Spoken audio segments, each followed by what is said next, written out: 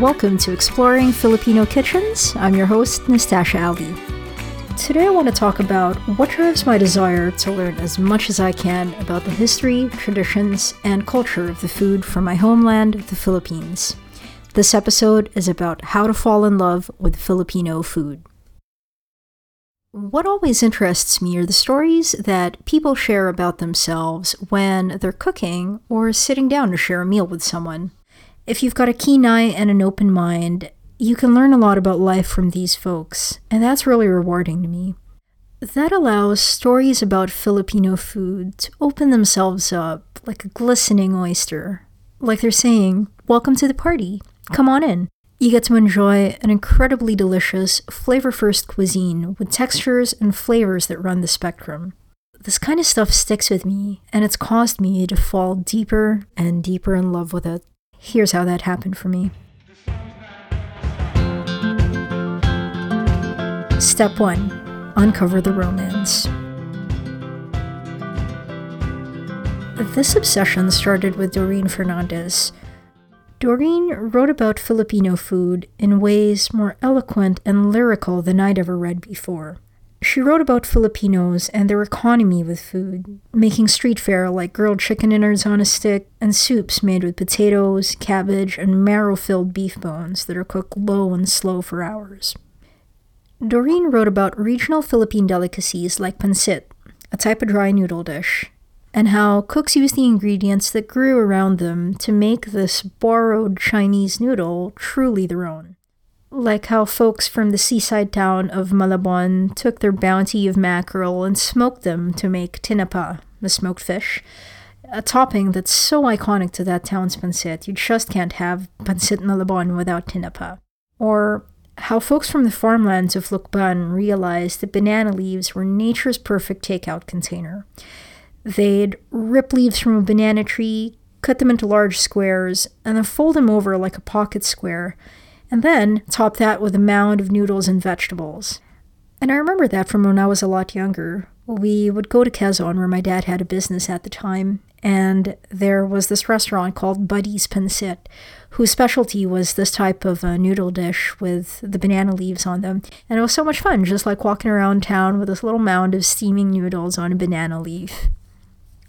Every time I read an essay about Doreen, I was rewarded with learning about the culture and the traditions that I too quickly left behind.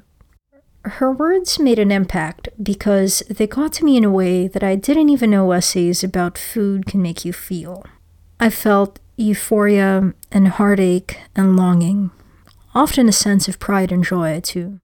And I reveled in those lands that Doreen took me to. Like my favorite story, about a seafood that's cooked in acid, much like ceviche, called Kinilaw. This is a story that Doreen wrote called Kinilaw Artistry in Old Sagay.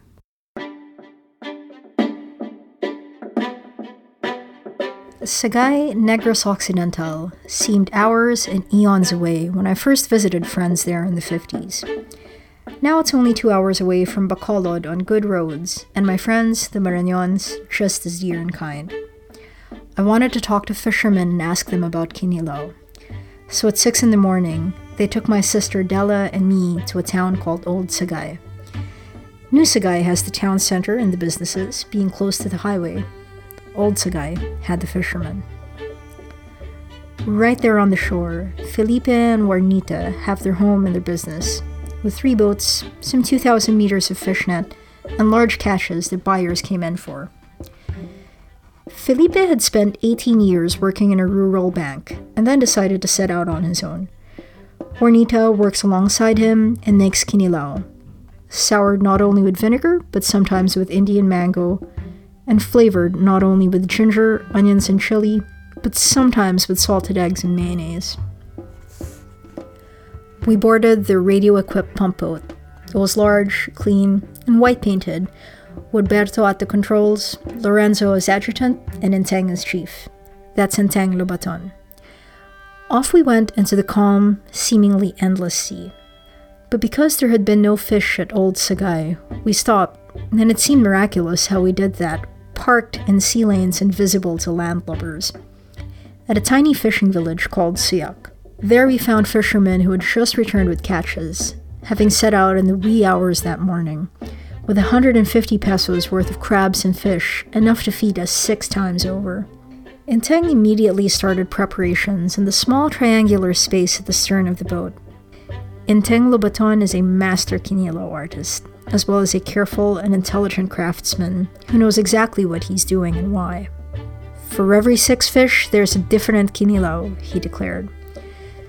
The squid he'd chosen, about 6 to 7 inches in length, was just the right size for kinilaw.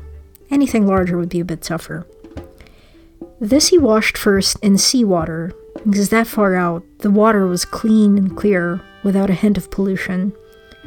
Slit on one side to remove the spines, the eyes, the ink, and the innards, then sliced in even strips, and tossed into a basin of salted water, the first step to flavoring. The large live crabs strolling about his feet, he continued to sort. The liveliest were for kinilaw. The rest went into a well-worn palayok, a clay pot, to be steamed over wood, split right on the boat, and some coals. The bulao, a type of seafood, Inteng scaled and cleaned and filleted off the backbone. The heads and the roe were set aside for tinola, a stew, and the flesh was sliced skin on. Why, I asked in wonder, are different sea creatures made into different types of kinilaw? Well, squid, he explained, toughens when it's marinated in vinegar, and so it's only dipped. Some fish, like bangus, which is milkfish, and tengige, cook too fast in pure vinegar, and so salted eggs can be crushed into the vinegar to temper the sourness, or sugar can also be added. Coconut milk, which absorbs some sourness as well, can be added to bangus and tengige, both firm-fleshed fishes. Live fish don't even need vinegar, and so fishermen on the sea strip them off the bone and dip them in the seawater right away, to savor the translucent sweetness of a freshly caught fish. And so for breakfast on that lovely morning, we had bulao, which Inteng first mixed with chopped ginger and sliced spring onions, and then briefly with vinegar. Sliced tomatoes were laid on top, adding another bit of sourness. But our peak experience was crab kinilaw.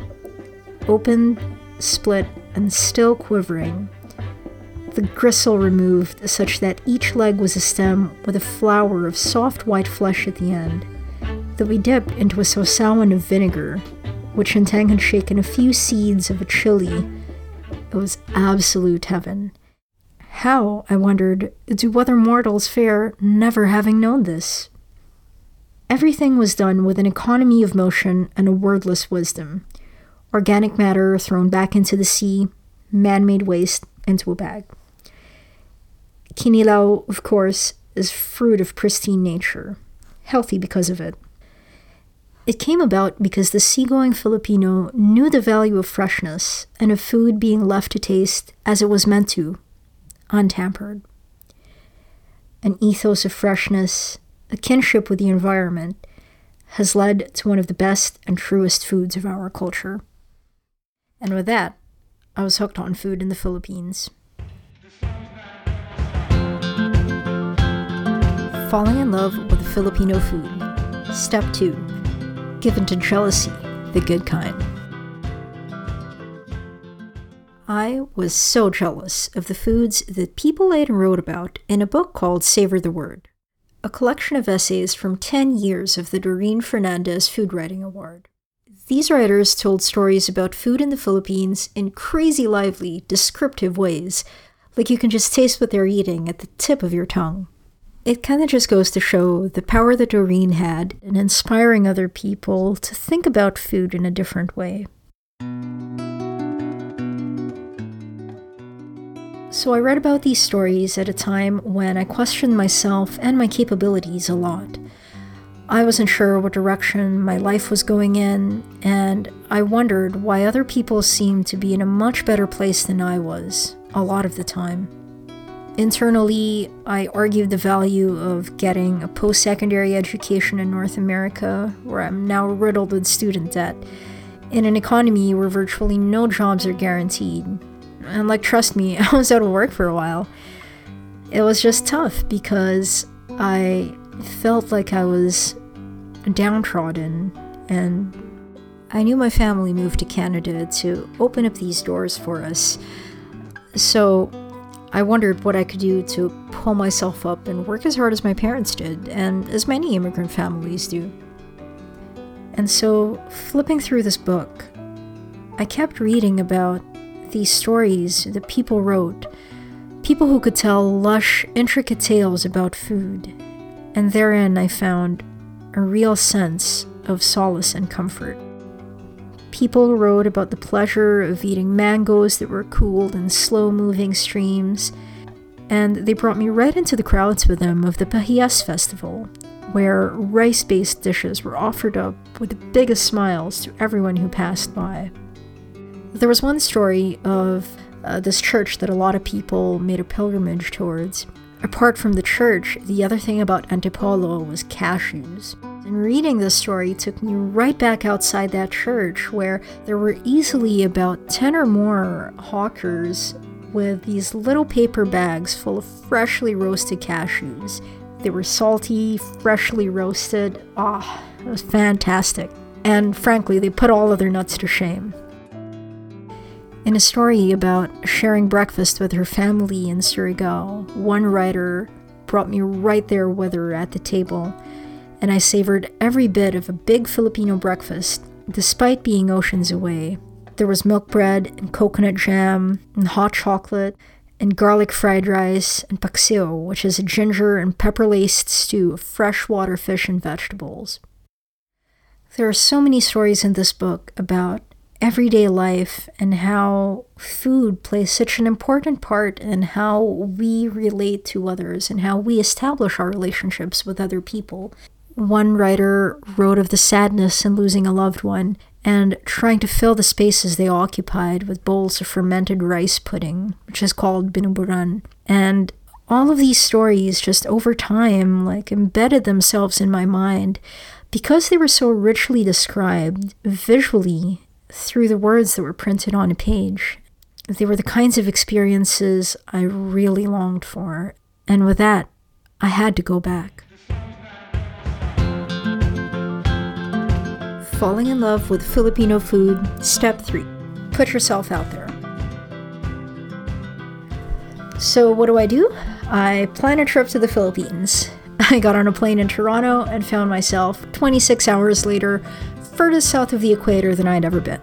I had a list of dishes that I wanted to try and ingredients that I wanted to taste in the province of Mindanao. Once I got there, I made friends with a chef who burnt mushrooms until they smelled and looked like firewood, but tasted like the charred, crispy bits of a pot roast. I sought out a dish of grilled pork belly and tuna that was dressed with the citrus and a hardwood fruit available only in that region, the suwa and the tabon-tabon fruit.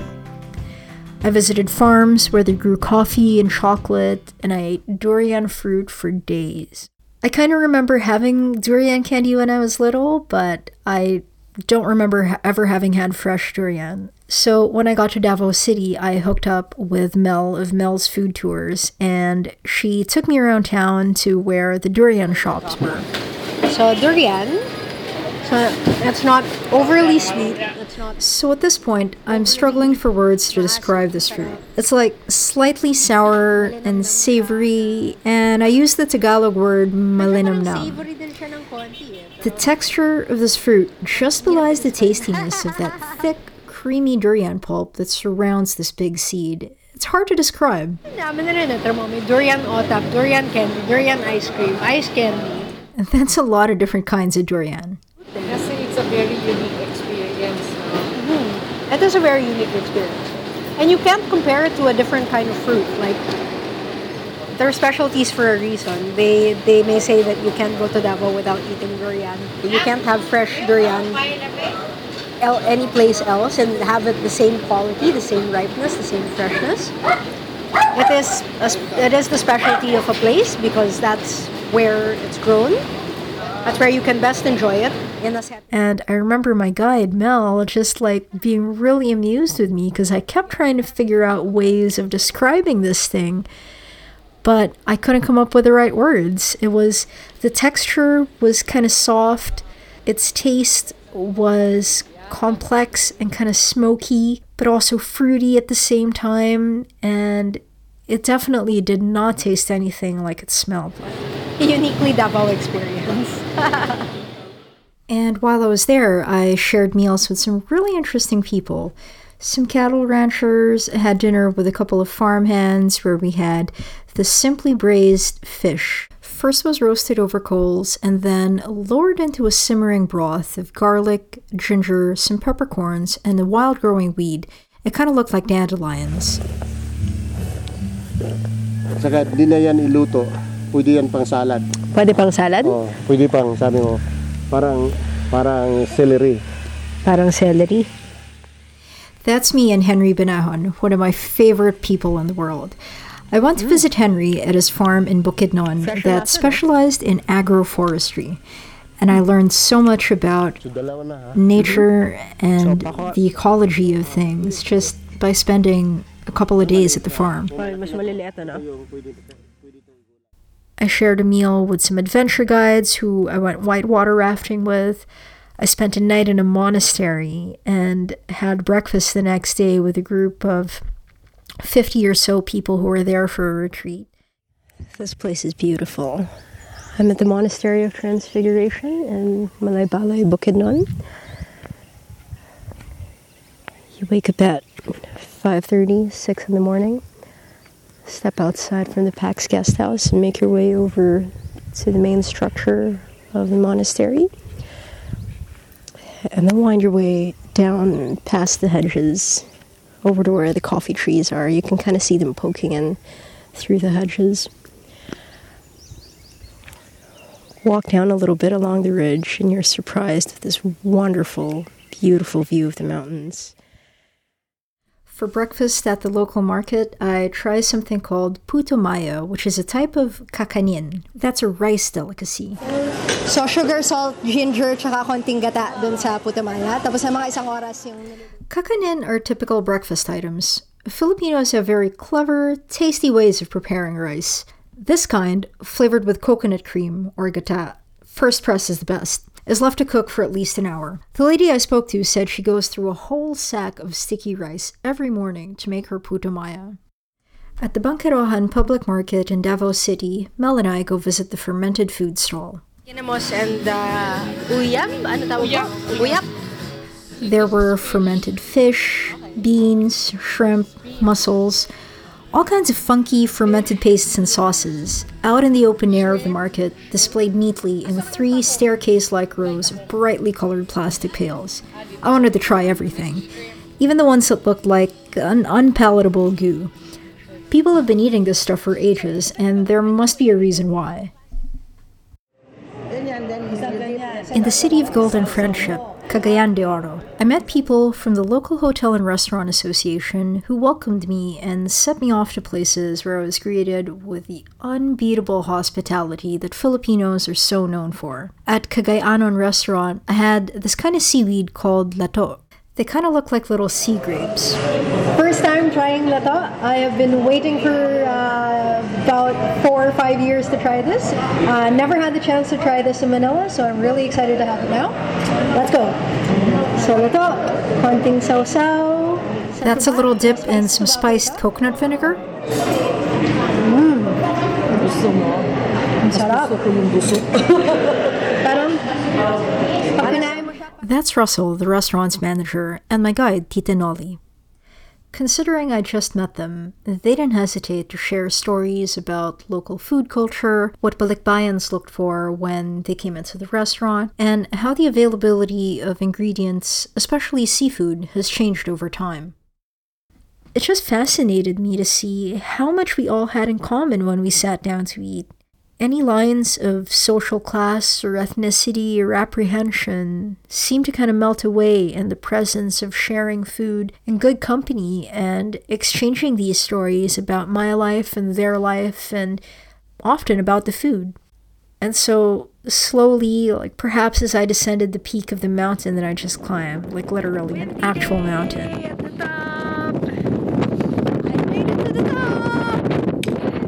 I guess that's when I kind of realized that there was nothing more I wanted to do than to keep telling these stories about food and the people that surround them and how it shapes ourselves and the communities we live in, regardless of where we are in the world.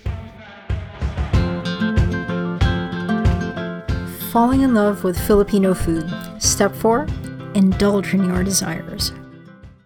So to me, it's easy to dream of the life you want to live. You want to have that sweet place downtown where you can walk or bike to work and have this nice view of the city, be in a great neighborhood. Or maybe you want to save up every paycheck so you can jet off and wander through Europe doing a bunch of regional beer tours across Germany or Switzerland. Those are my dreams anyway, but everyone's got something that drives them, some kind of journey that they want to take.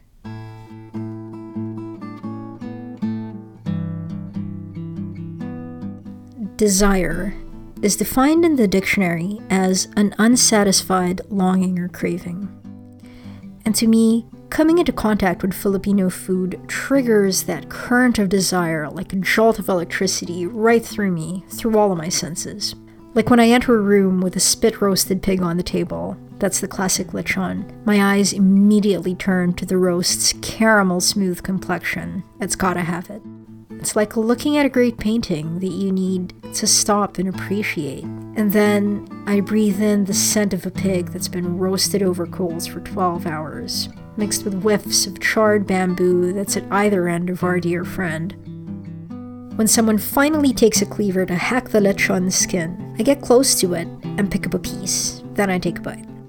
A well-done lechon has one layer of fat that shatters when your jaw clamps down to chew, and then another layer of fat that kind of just melts into the roof and the crevices of your mouth and coats everything in this delicious, slow-roasted goodness. The meat is like perfectly succulent. I can dip the next piece of lechon into a chunky liver sauce, or maybe into a condiment of soy sauce, shallots, chilies, and vinegar.